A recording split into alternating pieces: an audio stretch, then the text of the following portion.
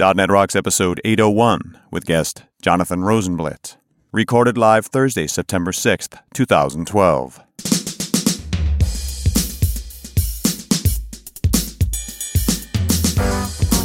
This episode is brought to you by Telerik and by Franklins.net, training developers to work smarter. And now offering GesturePak, a powerful gesture recording and recognition system for Microsoft Connect for Windows developers. Details at gesturepak.com. And now, here are Carl and Richard. Thank you very much, and welcome back to .NET Rocks. Carl and Richard, and we're back. We're back.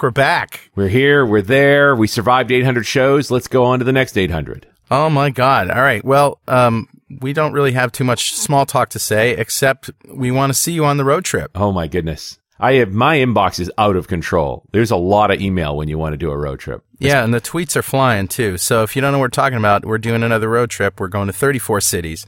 If you go to .NETRocks.com/roadtrip.aspx or just click on the road trip icon, you'll see where we're going. You'll probably find a city near you on the list. Because we're going everywhere this time. I've got nice emails from folks saying, I'm so glad you're getting up to Minneapolis. It's awesome that you're coming to Rochester. The trip's so big this time, we're able to fit a lot more places in, some further away spots. I'm really excited about it, even though I know it's 3 months on the road for you and me, my friend. Now, here's the fun thing. What Richard and I are going to do, because we're hiring a driver, we're going to sit at the table with our roving Wi-Fi, and we're going to be planning the European road trip. So if you can help us with that, Europeans, give us a jangle and let us know how you can help. Yeah, that's where we're planning to go next. Yeah, spring next year, if the wives, if we're still married at the end of all that. The good news is, we are on the road for 3 months, but there are a couple of breaks in there. Yeah. So we'll have some chances to have a stop, go remind our children what we look like, and then come back and continue. We run across the U.S. Thanksgiving. We're going to DevReach in Bulgaria. We're not going to. We're not going to Dev Connections. We're not going to Dev, and we're not going to NDC. Yeah. Well, next year. For various reasons. So, and NDC is just because it's at the same time as our daughter's graduation. Yep. Both of us have daughters graduating in June, so that's going to be a problem. Dev is just in the middle of the road trip, so we couldn't make that, but we want to. We'll be there in spirit. Oh yeah, don't worry, we'll do something fun. All right, enough of this silliness. Better know framework. Hit me. You better. What do I need to know, my friend? I'm thinking you better.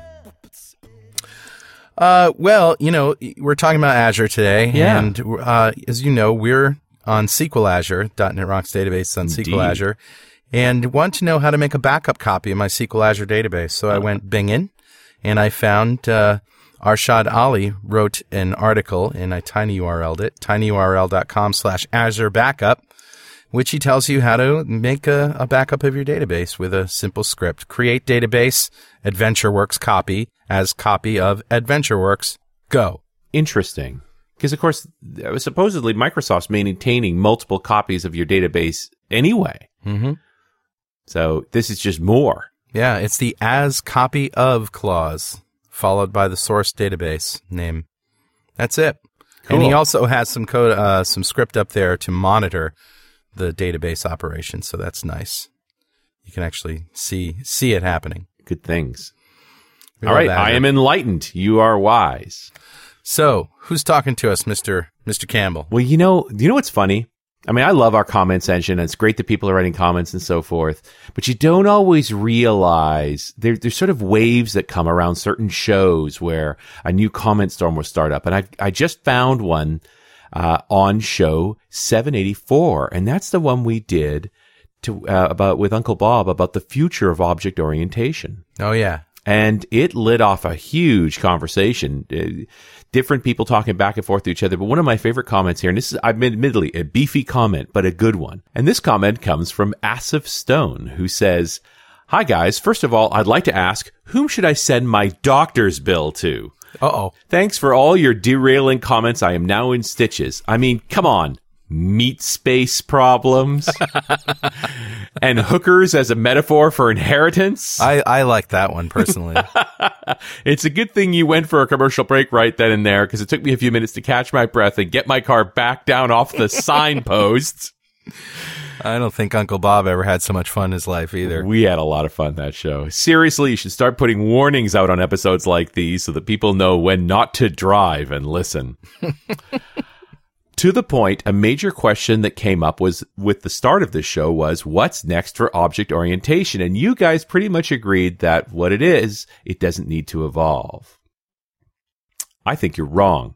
What I believe is the next step of OOP is that developers need to learn to use it properly.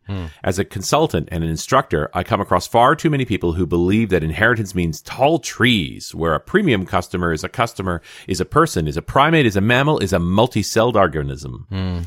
These are the same developers that believe that if an object is responsible for itself, it means that every operation that runs on a customer should be in the customer class, and they are wrong. Yeah. The object tree is merely an academic example used to explain what inheritance is. In most courses, the professors don't tell us, or don't even know, that it's just that, an example. You can't write viable products like that. And, SF, I've got to agree with you. Yeah. We've learned not to use inheritance. These days, I think composability is a far better approach. Encapsulation, absolutely. Yeah. And recognizing that the component models of all that stuff works. We like polymorphism. We like encapsulation. We've learned that inheritance is the path to hell. I just don't think we've updated our documentation to reflect it so much.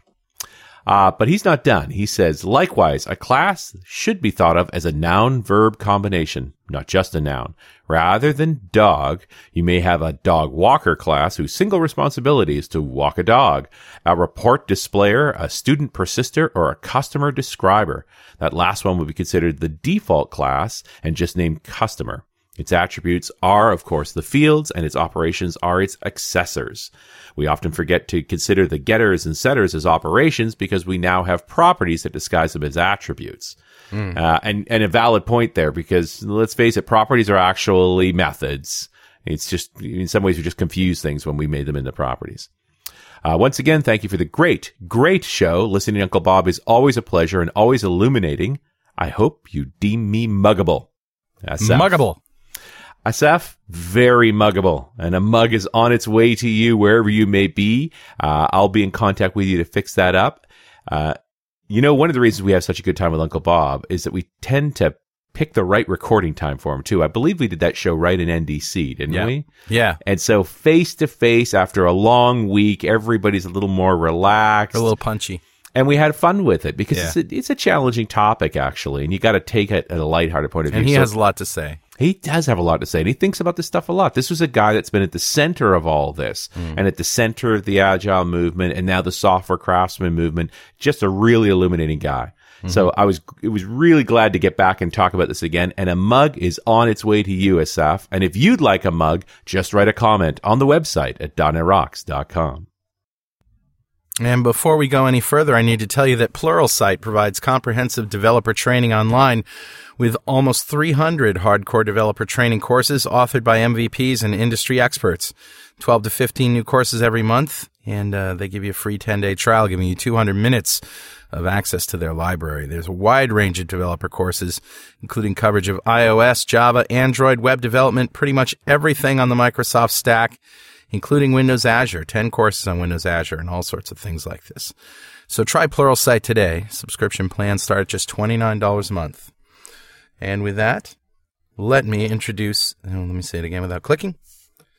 And with that, let me introduce our guest, Jonathan Rozenblit. Jonathan is a technology advisor with Microsoft Canada, focused on aiming developers, architects, and development managers with the information, skills, and tools they need in order to leverage the power of the Microsoft platform in a world. No, I'm just kidding. Notice how all those movie trailers start with, in a world.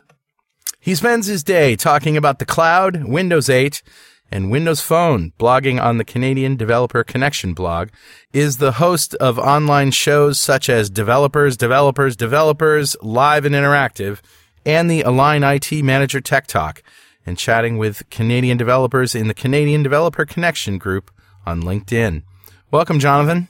Thank you very much for having me. You're welcome. I love Canada. I love Canadians, obviously. There's one Canadian very near and dear to my heart, but we don't get I wonder who might that be. It's Jonathan Goodyear. So anyway, anyway, every time I go to Canada, I just meet so many great people in the Canadian Microsoft community up there, and so it's a pleasure to have you on the show. Now, before we do go on, though, just going back to your comment earlier about SQL Azure and backup databases and stuff like that, yeah, there's a whole bunch of copies up there, but, that doesn't actually excuse you from doing your own backups. Just wanted to put that out there. True. Right? Like, I don't know about you, but I know everything in my house is triple backed up and then backed up to the cloud, because at the end of the day, you can't trust anyone, right? So if you have multiple copies of everything, chances are somewhere, somehow, at least one of those will remain should something happen. That's the method that I use at the studio. I make multiple copies of things and then forget where they are. So, well, yeah, fortunately, in theory, you want to remember where you actually saved your backup. Yeah, I keep forgetting that part. Jeez. It's always something. Yeah, I know.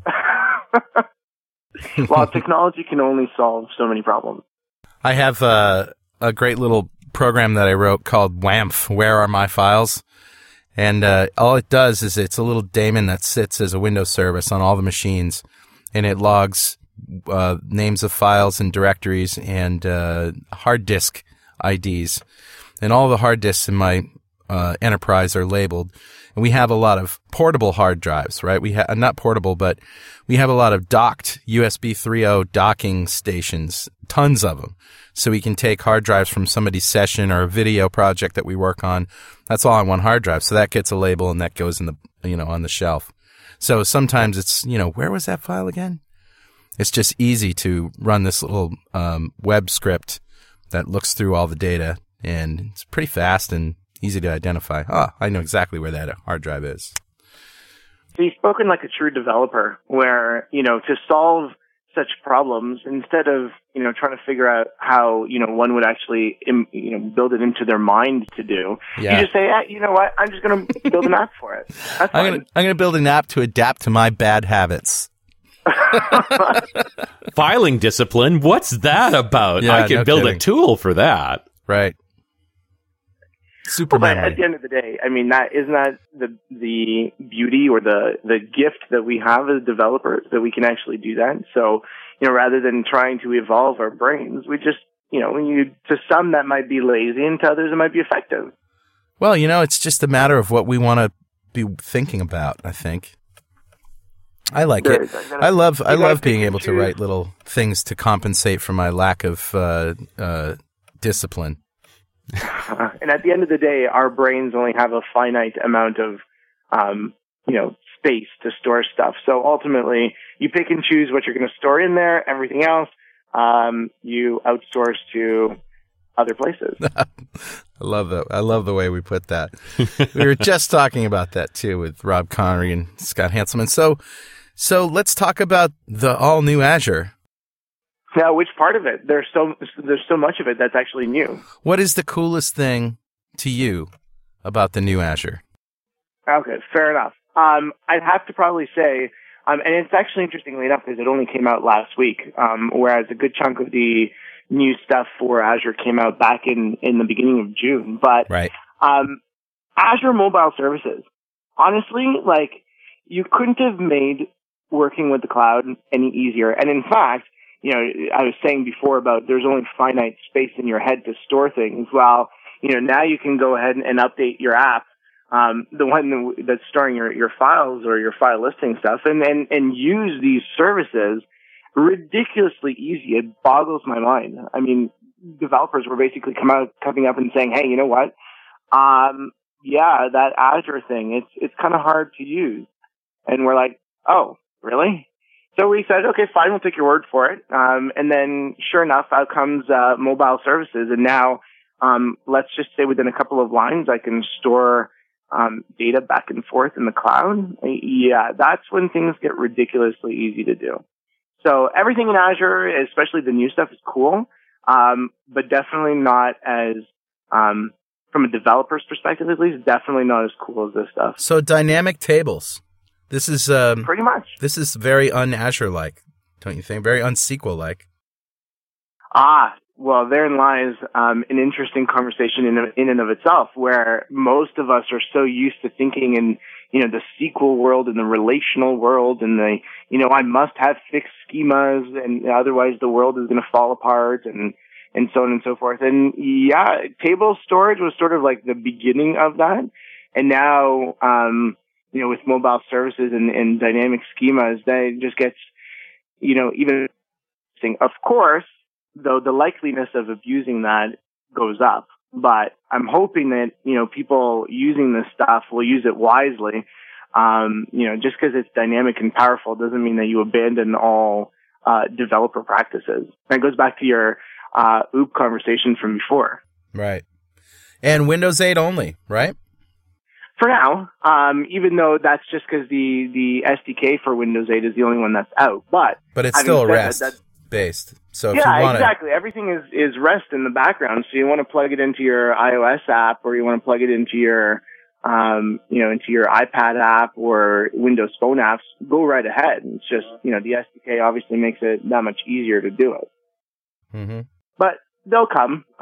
It is in preview right now. So the basic idea is get something out there, get you guys playing around with it, kind of seeing what it's like, getting feedback on what's cool, what's not cool, what's missing, what should be there, and then go from there to add on the additional SDKs after that. So is there any reason why we have to stick to mobile apps for this? I mean, it's just a REST storage API that's schemaless, right? And this is the part that kills me, right? I can honestly tell you, I'm sure there were some smart people who came up with the name Mobile Services, and I get it. Like, everything is coming up to being device-based applications. Windows 8 on slates and tablets and so on and so forth, and then the phone devices.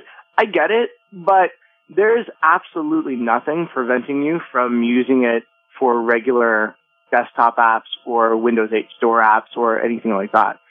So it's a bit deceiving, and I get that a lot, especially as we're going around doing the Windows Azure Dev Camps now across the country. I get that question come up every time I say mobile services. They're like, well, do I have to stick to mobile services? There's nothing in there that specifically says that you have to do that. So just kind of go with the fact that it's a name, but as with everything else that we have in our developer tool chest, you can use it as you wish at the end of the day. Wow, that's a bad name. Sounds like it's a cool technology, but just a bad name. Like that's frustrating. I kind of get it too. I mean, I'm with you. Any developer who understands the nature of the web is going to say, you don't have to use it just from a mobile device. It's a REST API. But I think Microsoft is all over this tablet mobile thing. Well, I mean, and correct me if I'm wrong, but Richard, aren't you like the guy that's going around these days saying everything's becoming tablets and everything's becoming devices? I'll say I'm a guy, but yeah, I just think that the fact that certain people are going to look at mobile services and say, well, this product I'm building right now isn't mobile, so I won't look at this. That's a bad outcome, right? Like to me, that's a big deal. Like we're so busy triaging what we need to know because there's so much to know that when you stick a label like that on a product so that I just walk away from something that clearly could have helped me, that makes me sad. Well, and I think Richard and my generation, we're just a little sensitive to marketing blending with technical descriptions, and that's clearly what, used to be these services would be technical in nature, and so you'd understand what they are from the name. Now, it's more and more difficult to understand exactly what's going on unless you look into it a bit. I guess that's why you're listening to the show. At the end of the day, it's just in preview. So you never know what the final name will be called. I mean, the functionality, it will probably stay the same, but what might happen between now and when preview is over and it goes full out, availability? Mm-hmm. Who knows? Yeah, maybe we can fix it. There you go. This portion of .NET Rocks is brought to you by our good friends at Telerik who have controls for Windows 8 already. They're looking for beta testers for their new RAD controls for Metro. You can request an access code at Telerik.com/Metro to get access to the industry's first control set for building apps for Windows 8. And don't forget to thank them for supporting .NET Rocks. Now, Carl, I know you want to talk about virtual machines, so I'm going to give you permission right now. Yeah. Go down that path, my friend, because I know it's on your mind. Well, you know why it's on my mind, of course, is because not too long ago, my ISP decided to shut down without telling anybody. And nice. Yeah, it was great. And I still, to this day, haven't gotten a phone call. I've only got sparse text messages from the guy who runs it, because I think he's ran away with his tail between his legs. But needless to say... Isn't that your first problem there, that you're talking to a guy? Yeah, exactly. Well, there was several guys, but, you know, it was very convenient for me because it was right across the hall. And they had a very high bandwidth fiber optic connection through a local provider, and it was literally 1,000 feet from the CO. So it was just a wonderful opportunity for me to string a cable across the ceiling, drop it down into the data center, and boom, I'm right there. So anyway, but I had to move my servers, of course, and, you know, every time this out, because they've burned us a couple of times with power outages and didn't have generators and stuff, and you know, every time I'm like, God, geez, gotta move to Azure. And of course, you know, and I know it's not that big a deal to move ASP.NET websites, but we do a lot of stuff with storage, and I know that is sort of something that has to be rewritten, because you can't just like open up a file, given file permission to a local file directory or whatever, open up a file and write it. And we do a lot of that stuff. We do a lot of moving around of files. So it wouldn't be a trivial move. You know, it would require some work. So what I really like is the virtual machine, because guess what? Both our websites and our databases, our local databases, are running in virtual machines, and they're already there. And I would love to be able to just upload them and say, stand these up. And so now, well, technically you can. I can. Yeah. There's a couple of steps that you're going to want to make sure that you do there, though, in terms of you know, making sure that the actual virtual machine is fixed, right, as opposed to using dynamic disks. If you've done that and you've sys-prepped them so that they're sort of generalized that way, then you can actually go and upload the VHD, tell Windows Azure, hey, here's my VHD, and you're off to the races. Yep, they are fixed, and they are sys-prepped. Well, there you go. So that's the next step. Now, the crazy part about it is that if you have your virtual machines as sort of like templates, if you will, of what your infrastructure needs to look like, you can actually, when you upload it, you can actually tell Windows Azure that rather than running just the one machine, you actually want it as an image in the virtual machine gallery. And then every time you go in there and you say, yeah, you know what, provision me another one of those. And then, you know, within you know, a relatively short amount of time, and certainly relatively compared to having to do it, you know, having a person having to go out and do it and so on and so forth, you have your server up and running, configured as per your template, right? It's mind-boggling how simple it becomes with that gallery piece in there. Now, here's another question is, what if you do have to have a fixed disk, but what if you want to expand it? What if you run out of space? Well, you can either add in additional disks, right, or bring down the disk, resize it, and put it back up. Yeah. I suppose what you can do is, since you can stand up more than one, you can make a copy of it, resize that disk, bring that one up, and turn the first one down, right? Yeah, absolutely. I mean, you could do whatever combination works best for you. You know, you have with virtual machines, unlike cloud services, you actually have that ability to have the full control. Right. Whereas cloud services, it's kind of like, you know, these protected VMs that there's only a portion of it that you can touch, so you can't really manipulate it that way. But, you know, virtual machines, they're your virtual machines. Go nuts, do as you please. Right. But it also strikes me that we ought to be able to work inside of the website role as well. I just like the idea that we could stand up the virtual machine, get everything up and running, and then start experimenting with standing up website roles. But I guess I want to know, what are we winning if we do that? Well, but keep in mind, at the end of the day, a cloud service or a website role or a web role is actually underneath the covers. Mm-hmm. They are actually one and the same. Right. It's still a virtual machine underneath the covers. It's just you don't have as much access to it. I mean, you could technically remote desktop into it, Mm-hmm. make all the changes that you need that way.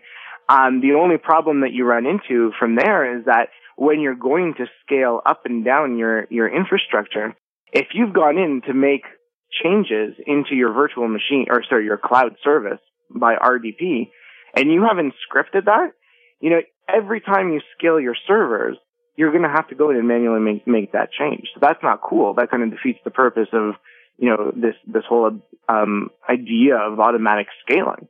But having said that, whatever tweaks you make after you've played around, you've decided, hey, you know what, this is good for me, you can actually basically take those and say, okay, I'm going to script it all. And IIS is great for scripting, Mm-hmm. PowerShell, and all that fun stuff.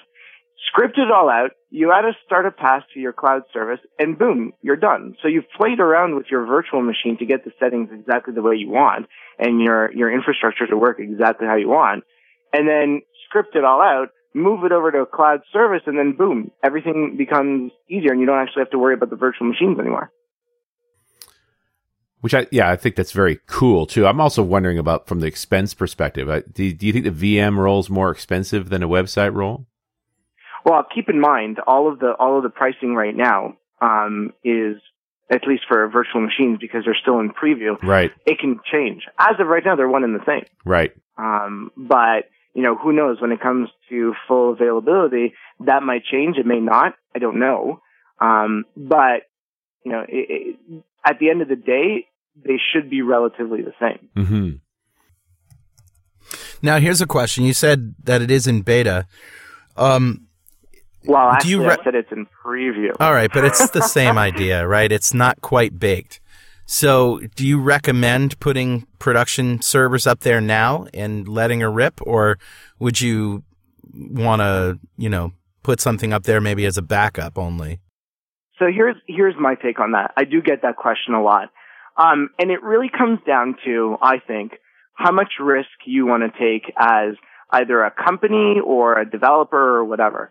Am I saying that this stuff is wonky and it breaks and stuff? Absolutely not. It's rock solid. But at the end of the day, it is in fact preview. So it may or may not change. Don't know. Mm-hmm. Having said that, if you're comfortable with that, and I know a lot of startups that I work with, and a lot of smaller organizations, they're like, yeah, you know what? So if something breaks and I'm down for a little bit, I'm okay with that.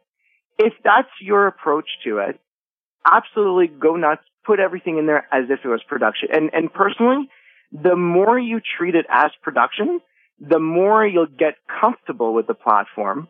But also you'll get to learn all the different nuances, so that when it is in fact ready to go production, you've already figured all that out. You're not sitting there trying to say, well, okay, well now that this feature is out and we're ready to go, only now we're going to start playing with it. And it's been up since June. Has it gone down? Absolutely not. Well, okay. And so and by down, it's always subjective, because do the machines go up and down for service? Well, yeah. If you have two machines that are load balanced, will anyone notice that they've gone down? No, because that's the point. Right. Has the data centers gone down? No. Right. But it all depends on what you define as your SLA, or what you're looking for to deliver for right now. If preview is good enough, then you're good to go. And if it's not, you're not comfortable with it, use it then as your testing or your staging fun place. Treat it as if it's production, but don't necessarily send your users to there. That way you can actually see what it's like to operate in that environment. Well, it's fair. It's a reasonable circumstance for all of this. We are, to some degree experimenting. And I kind of tend to think that our listeners might be annoyed if we're down for a day or so.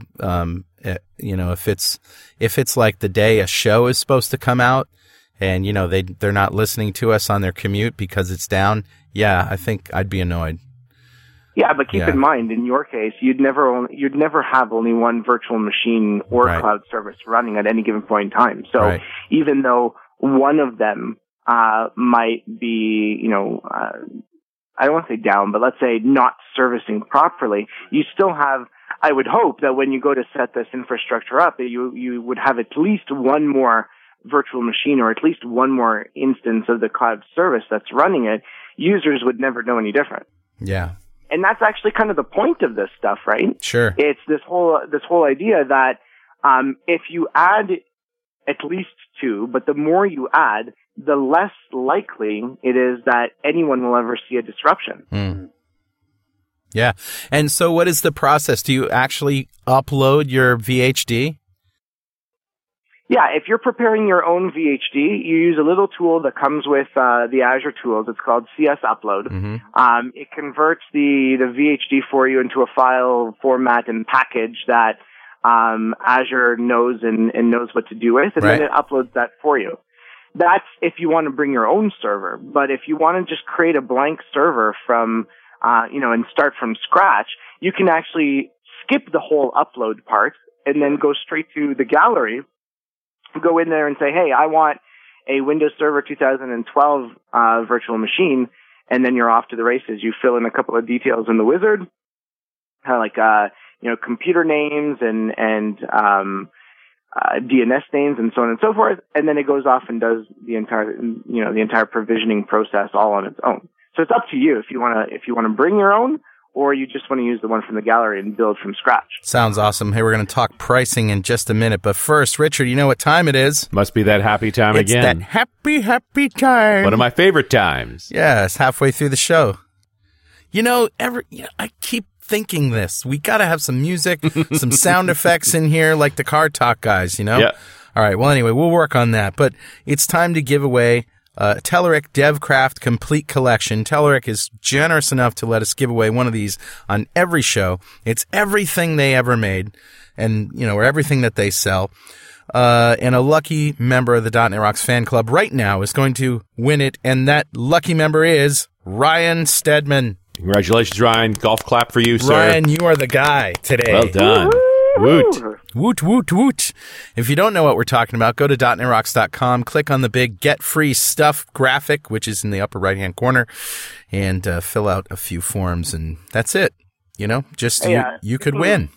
And every year in December, we're putting together our crazy geek out pack, $5,000 worth of technology. We don't know what's going to be in it because it's not December yet. I think we're going to be talking about this on the road trip itself. And I imagine we're going to have many suggestions from very interested fans of things that we can give away. And we're open to any suggestions.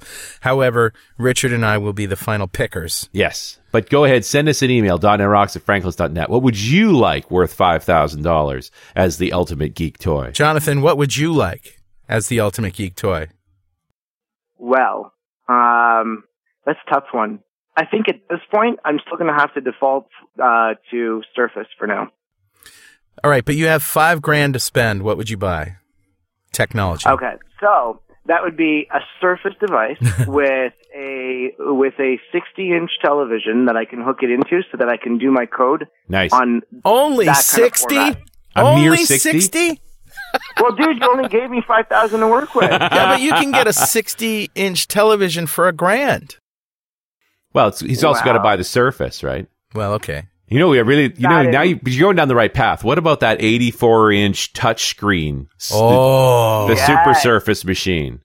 Okay, You know what? You're right. I'm going to switch. I'm going to switch, and I'm going to say that one for sure. Well, we build our own version of the 84-inch touch tablet that you hang on a wall. Ooh. Oh, I like that. That's a good idea for today. And then when you touch it, then do pop-ups of you and Carl come out? You know what I was thinking is 5 big screen TVs so that they could surround you. Nice. Wouldn't that be Matrix nice? A style. 360-degree monitor. Right.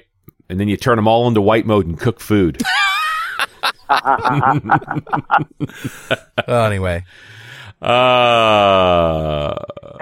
speaking of free, though, since you're giving out free stuff, Yep. The crazy part before when we were talking about mobile services, and also we can't give virtual machines all the love without talking about websites, Yes. which happen to also be free. Mm-hmm. That's something worthwhile mentioning, in that, hey, to get started with this stuff, there is actually a free version. So granted, not for cloud services and not for virtual machines, but if you just want to get up and running with a website or a web service that isn't, you don't need the complexity of managing the underlying infrastructure, and you just want to put that up there, well, that's what you have websites for, and happens to be free for the first 10 websites, or in the mobile services, it's free for the first 10 mobile services. So talking about free stuff, that's talk about an awesome way to get started in the cloud, and then kind of figure your way out from there. And in terms of the not free stuff, let's talk about what these new services cost. Well, so websites for now is free. That may or may not change after preview. Don't know. But websites is free. Mobile services is free. The only caveat with the mobile services, of course, is that it uses an underlying Windows Azure SQL database, which is only free for the first 90 days when you're using a trial. And then you start paying for that one. And virtual machines are right now the same as the cloud services. So, what if that changes or not, don't know. But the beauty of it is, I don't know if you guys noticed, but every, little while or so, the prices keep going down. Sure. So every time someone asks me, hey, what does it cost? I'm like, you know what?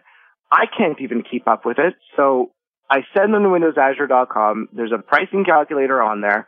And not because I don't want to memorize all the prices, how cool would that be if I had the entire billing model for Azure memorized in my head? But it changes so often I can't keep up. In a good way, not in a bad way. And it always seems to be going down. Exactly. Because I did get a tweet from Kerry Street. He was concerned about the website's pricing going from free to $80 at tier 1. Is there? I can't find any confirmation of his $80 number. Where we have talked about pricing around websites? There is pricing on the site for websites. Mm-hmm. Where it could be, and I don't know specifically the $80, but where it no longer is free is when you switch from websites that are in the shared multi-tenant environment to reserved websites, which effectively are in your own isolated space. Right. That you do start paying for. And technically, if you scale it all the way up, you could probably get there. But again, that's why I always send everybody to the calculator so that you can, play with the funky little slider. Right. And come up with what it's going to cost. Surfing the web? Yeah, you ever try to surf the web on your phone? It's a little small. Especially when you're looking at a big list like the feature list of active reports. Oh, yeah? Yeah, we've been using it for 15 years. The coolest new feature, I think, is the new Silverlight Report Viewer. What's cool about it, of course, is it's both native Silverlight for printing, but it's also got PDF support, so that really minimizes the amount of data that has to come over the wire. Makes it a lot more efficient. Well, we've been looking for a good solution for Silverlight data viewing. Yeah, it's a great product. I think I'm going to order it. Not on that. No, not on here. I'll go to my desk first. Active Reports from Component 1. Smarter components for smarter developers. In the reserve mode, the starting price for a small website with one instance is $57.60 there you a go. month. But, a month. Yeah, and the only problem, of course, here is that there's all the other ISPs and stuff that are offering websites for $10 a month. So there's a bit of a jump from free to the first year. Everything's free until you start getting traffic, and then they want to talk to you, right? If you're burning up real bandwidth, then it's an issue. And at the end of the day, you have to compare apples to apples. A lot of times when people do look at Azure and they're comparing, Windows Azure to a traditional ISP, all of the underlying stuff that technically is rolled into that cost is overlooked because you're thinking, well, a website here and a website here.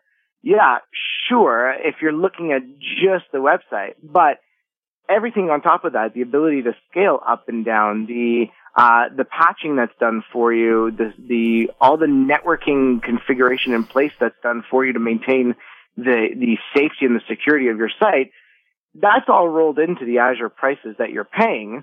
And technically those are, they call them the enterprise features, even though it's a website. But at the end of the day, that has value. And more often than not, you only realize that has value when things have gone wrong with your ISP. Mm-hmm. So, not that ever happens. That never happens. Never heard of that happening. Never. That doesn't happen. Yeah. especially after having been an ISP myself back in the day. It's huge difference. You can't compare the class of data centers that your website would be on within Windows Azure to a traditional ISP. So not saying one is better than the other. All I'm saying is compare apples to apples and actually go underneath to see what makes up that price before you make the judgment call of whether that's a steep price for a website. That's fair. All right, let me poke you hard then, because it's time. Uh-oh. When are we going to be able to run more of this configuration, these options on-prem and choose to move to the cloud when we want? Like I noticed finally, I can run Service Bus on-premise. Because it was originally an on-premise product. It was just called .NET Service Bus. Then the Azure team stole it from us and made us have to have Azure accounts, admittedly, at incredibly low prices. It was a steal to run Azure Service Bus. It cost almost nothing, and it overcame certain problems. But I've got customers where the place we want to run the bus is not got external access. There's just no way to do it. And now that bus, once again, is available to me to run internally. I'm all excited. That makes me happy. Give me more. There's always in Service Bus. Well, there's always, that's where I had to go, is go third party in those circumstances. But I'm thinking there are still a bunch of features like the mobile services and so forth that make an awful lot of sense. If I can run it on-prem too, I can use it in a whole other way. Wasn't there going to be an Azure in a box that they would deliver to your ISP? Yeah, whatever happened to that? Yeah. The Azure appliance? Yes. That's a very good question. I wish I knew. Yeah, I think that died a slow death, basically. I think it just never happened. That was one of those things like, the 25 languages that they announced with Visual Studio when it came out with .NET, just to allay the fears that, all these languages are now obsolete. And some of those languages are making a comeback, so... Yeah. Oh, there were some crazy ones, though. But, the majority of people will write in C# and VB.NET. Yeah. But I mean, Richard, to go back to what you were saying, have you looked at Windows Server 2012 yet? Yeah, I have. And right? Clearly for me, Server 2012 shows an awful lot of Azure thinking being pushed into Server.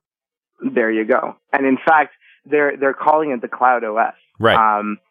Now there's actually really cool videos on the Windows Server launch site. I think it's windows-server-launch.com.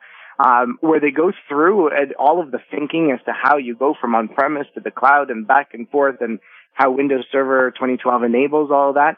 So that's probably where I would say you're going to start. And probably the only other thing I guess I could say at this point is stay tuned to see what happens in the next little while. But Server 2012 is by far that first step to get those two worlds, on-premises and cloud, just coming right back together so easily. And I imagine that you'll be able to take Server 2012 images up in Azure before too long. After it ships. You can provision Windows Server 2012 image today in Windows Azure from the gallery. Oh, you can? Yeah, it's the August. They call it in the gallery. It shows up as Windows Server 2012 August. Awesome. 2012. So you could go ahead and do that right now. Wow, that's great. And as they continue to update the operating system, so on and so forth, they'll update those images as well. So you could start Windows Server 2012 in the cloud, build it that way. You could start it on premises, build it that way, move it up to the cloud. And here's the kicker. And this is something that I said this at one of the dev camps, and some of the sysadmins that kind of play a dual sysadmin and dev role, it just dropped their jaw at me. And I said, hey, so it's great that you can start VMs in Windows Azure and you can start them on premises and upload them, but you can actually also bring them back too. Ooh. And they're like, no, you're lying. I'm like, no, really. The VHD that runs in Windows Azure for the virtual machines, you take that, you bring it back down to your data center, you tell your Hyper-V there to run that VHD, and you're done. Oh, Wow. my God. Excuse me, I like, have to get a tissue. But you know what this talks to? Similar response. Yeah, this talks to cloud as a disaster recovery strategy. I run my VMs locally. I keep a copy in the cloud. If I go down locally, I flip over to the cloud, and I can still get back. Or vice versa. Or Right. I have another scenario for you. Take a situation where, you run your application on premises most of the time. You know you're going up for, let's say, a huge spike of traffic, or you want to do some work on your data centers, whatever. Move it into the cloud at that point. Redirect all your traffic there. Do whatever you want in your data center. When you're ready, you bring it back and you redirect from Windows Azure back to on-premises. Sure. So you can actually scale out for when you need it and then kill it all together. And most people look at me like, no, you're kidding. I'm like, no, there's nothing that says that you need to have your, either your cloud service or your virtual machine running in Windows Azure all the time. Right.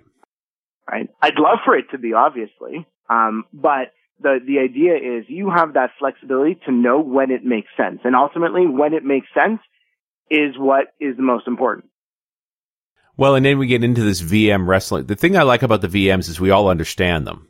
But when I put on my IT director hat or my CTO hat, I say VMs represent the lowest level of potential of cloud.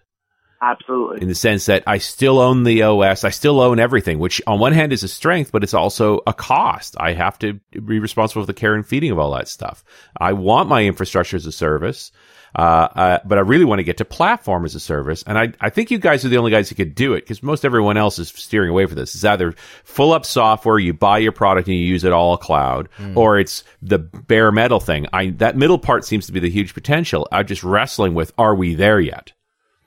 Well, you know what? At the end of the day, relative to everything else, platform as a service is relatively new concept. Mm-hmm. And some still are working their mind around it. But ultimately, like you said, as you're thinking about building applications and you're thinking about the infrastructure required for them, you may not be able to get to platform as a service, or in the case of Windows Azure, cloud services right away. You might say, you know what, it's unfamiliar territory for right now.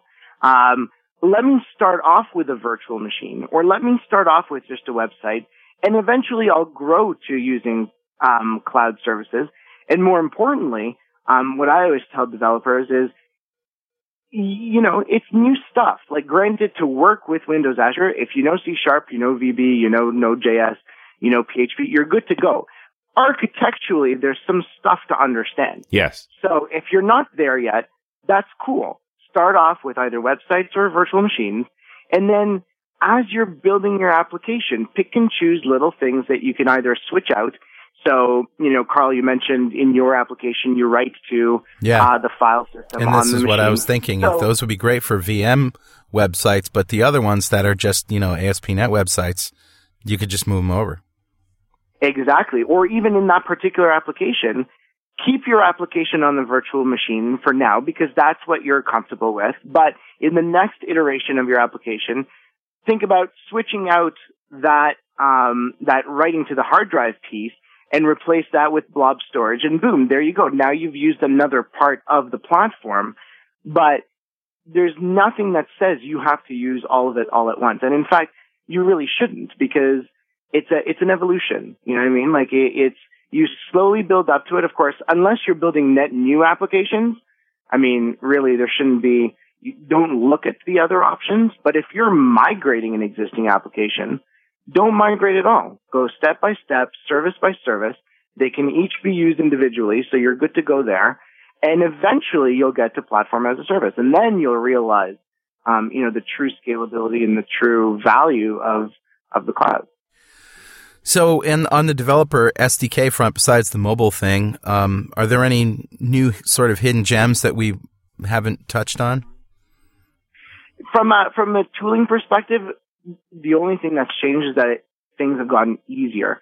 Functionality is pretty much the same as it's been in the past, but working with it will become a lot easier. The wizards that are in Visual Studio, for example, to deploy and to publish applications have become easier and more straightforward.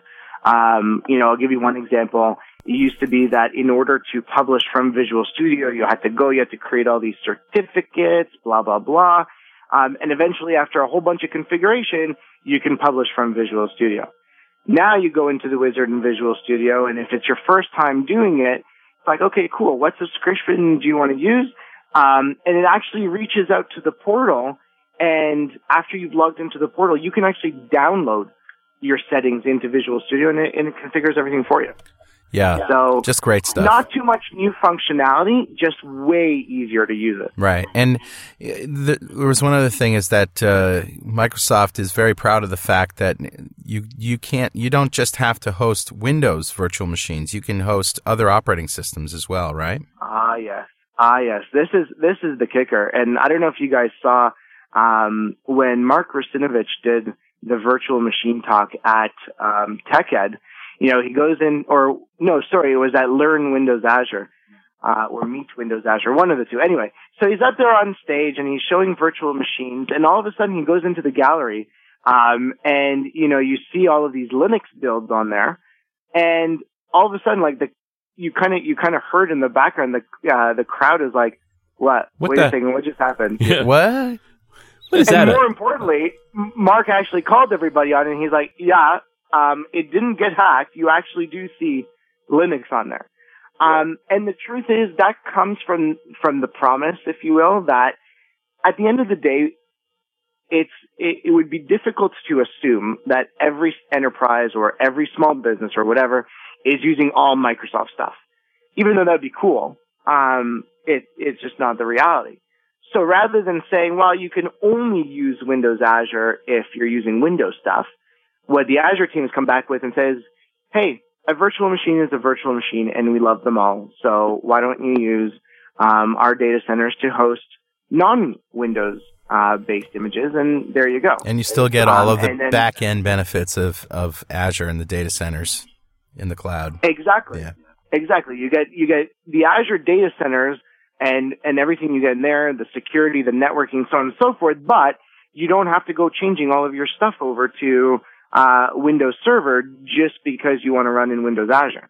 It's the exact same thing as on the dev side. Just because you want to use Windows Azure doesn't mean you have to use .NET. And the tooling that's there, there's even tooling for Eclipse, right? So it's like, you know what? Choose whatever, use whatever you want, as long as you're using Windows Azure, all is well, right? But at the end of the day, we're not going to force you to go one way or the other. You know what works best for either you skill-wise or your application. Wow, it's amazing stuff, and the bringing the server back thing was probably the jaw dropper for this show for me. Bring the VHD back down to your data center. That's pretty freaking amazing. And to be honest, probably unique to cloud platforms, whereas some of the other ones will kind of basically say, hey, once your virtual machine is here, it's in our proprietary technology, you're basically locked in. So where do we go? Do we go to windowsazure.com, and is there a special portal that we need to go through for the VM stuff? Is it hard to find? Not at all. Actually, if you're on the windowsazure.com site and you already have an account, then you can actually log into your account, which takes you into the portal. You go into your account management, and you'll see a little tab on there that says preview features. You go in and you say, I want to try virtual machines, I want to try websites, I want to try media services, or I want to try mobile services. And then you get a nice little email after a couple of minutes saying, hey, you're good to go. All of a sudden, you get a brand new, spanking new HTML5 based portal that you can manage all this new stuff from, and you're off to the races. If you don't have an account, all of the new trials that are being created have most of those turned on already. Okay. And if it's not turned on, then you can go and request it in the exact same way. All right, one more question, and this is a dumb developer question. Richard, you could probably answer this question, but if I have stuff in my data center or even in my house for that matter, I have a VHD, and I want to move it up to Azure, do I have to get new certs, new security certificates for those websites that I want to use HTTPS on for the Azure stuff? And if I make copies, if I have more than one copy of that server, do I have to have a cert for each one of them? Well, if you're bringing it up as a virtual machine, you're literally taking an image as is. Everything comes along with it.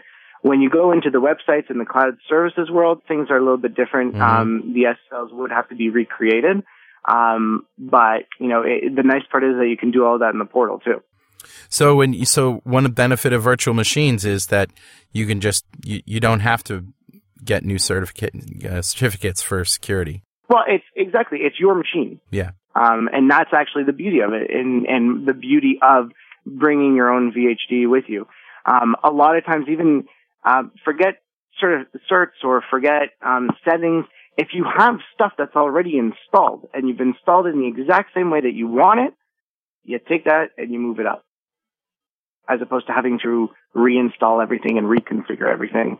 It's kind of like parties have bring your own booze. This is like bring your own VHD. Is there anything we need to know from a DevOps perspective? And maybe, Richard, you could chime in too. But, like I say, I'm just a dumb developer. I've got a machine running. It pretty much takes care of itself. Is there anything else that I need to know if I'm going to move a VHD to Azure? Well, you're going to want to look at monitoring, that's for sure. And if you're already running System Center, then the new System Center knows how to look at Windows Azure machines now, which is kind of nice, so that you can manage on-premises and cloud VMs all in the one console.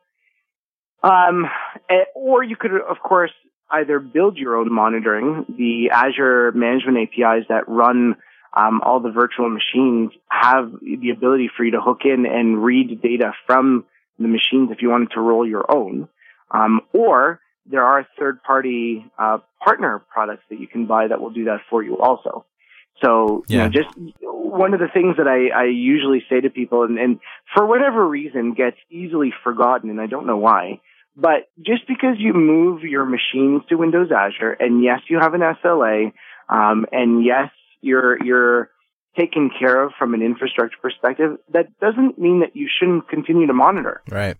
There's a whole bunch of different things that you should be monitoring. You should be monitoring your application, not just the machine. Right. So none of that changes. Like your usual coding principles for DevOps doesn't change. Mm-hmm. The only thing that changes is the location of where your application is. Wow. And a lot of people kind of forget about that when they move stuff over, thinking that, well, if it's in Windows Azure, it's just going to be taken care of for me. Which is true. If the machine goes down, it will be, a new machine will be created, and that will come up and reconfigured in the load balancer so that your users don't know that that's happened. But that might be something important that you want to happen and or want to know and log, so that you could maybe build some logic into the application for retries or stuff like that.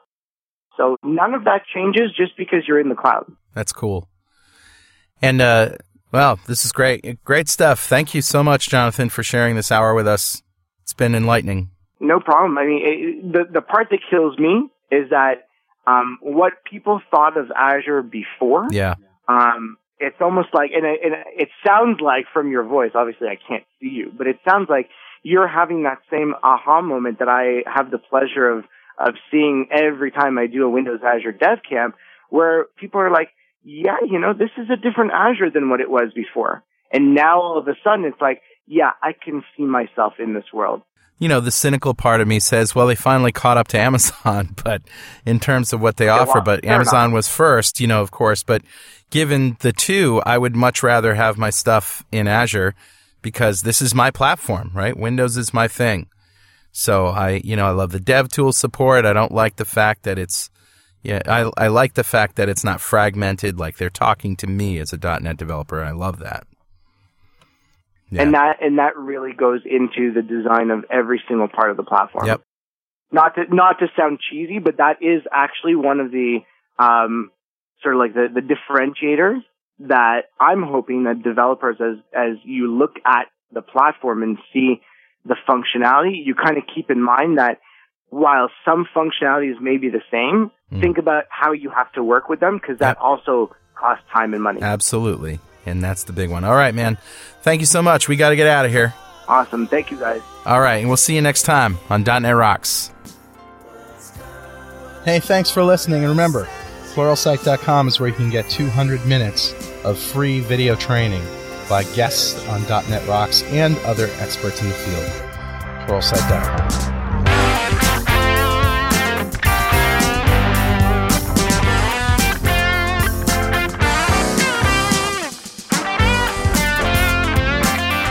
.NET Rocks is recorded and produced by PWOP Productions, providing professional audio mastering, video, post-production, and podcasting services.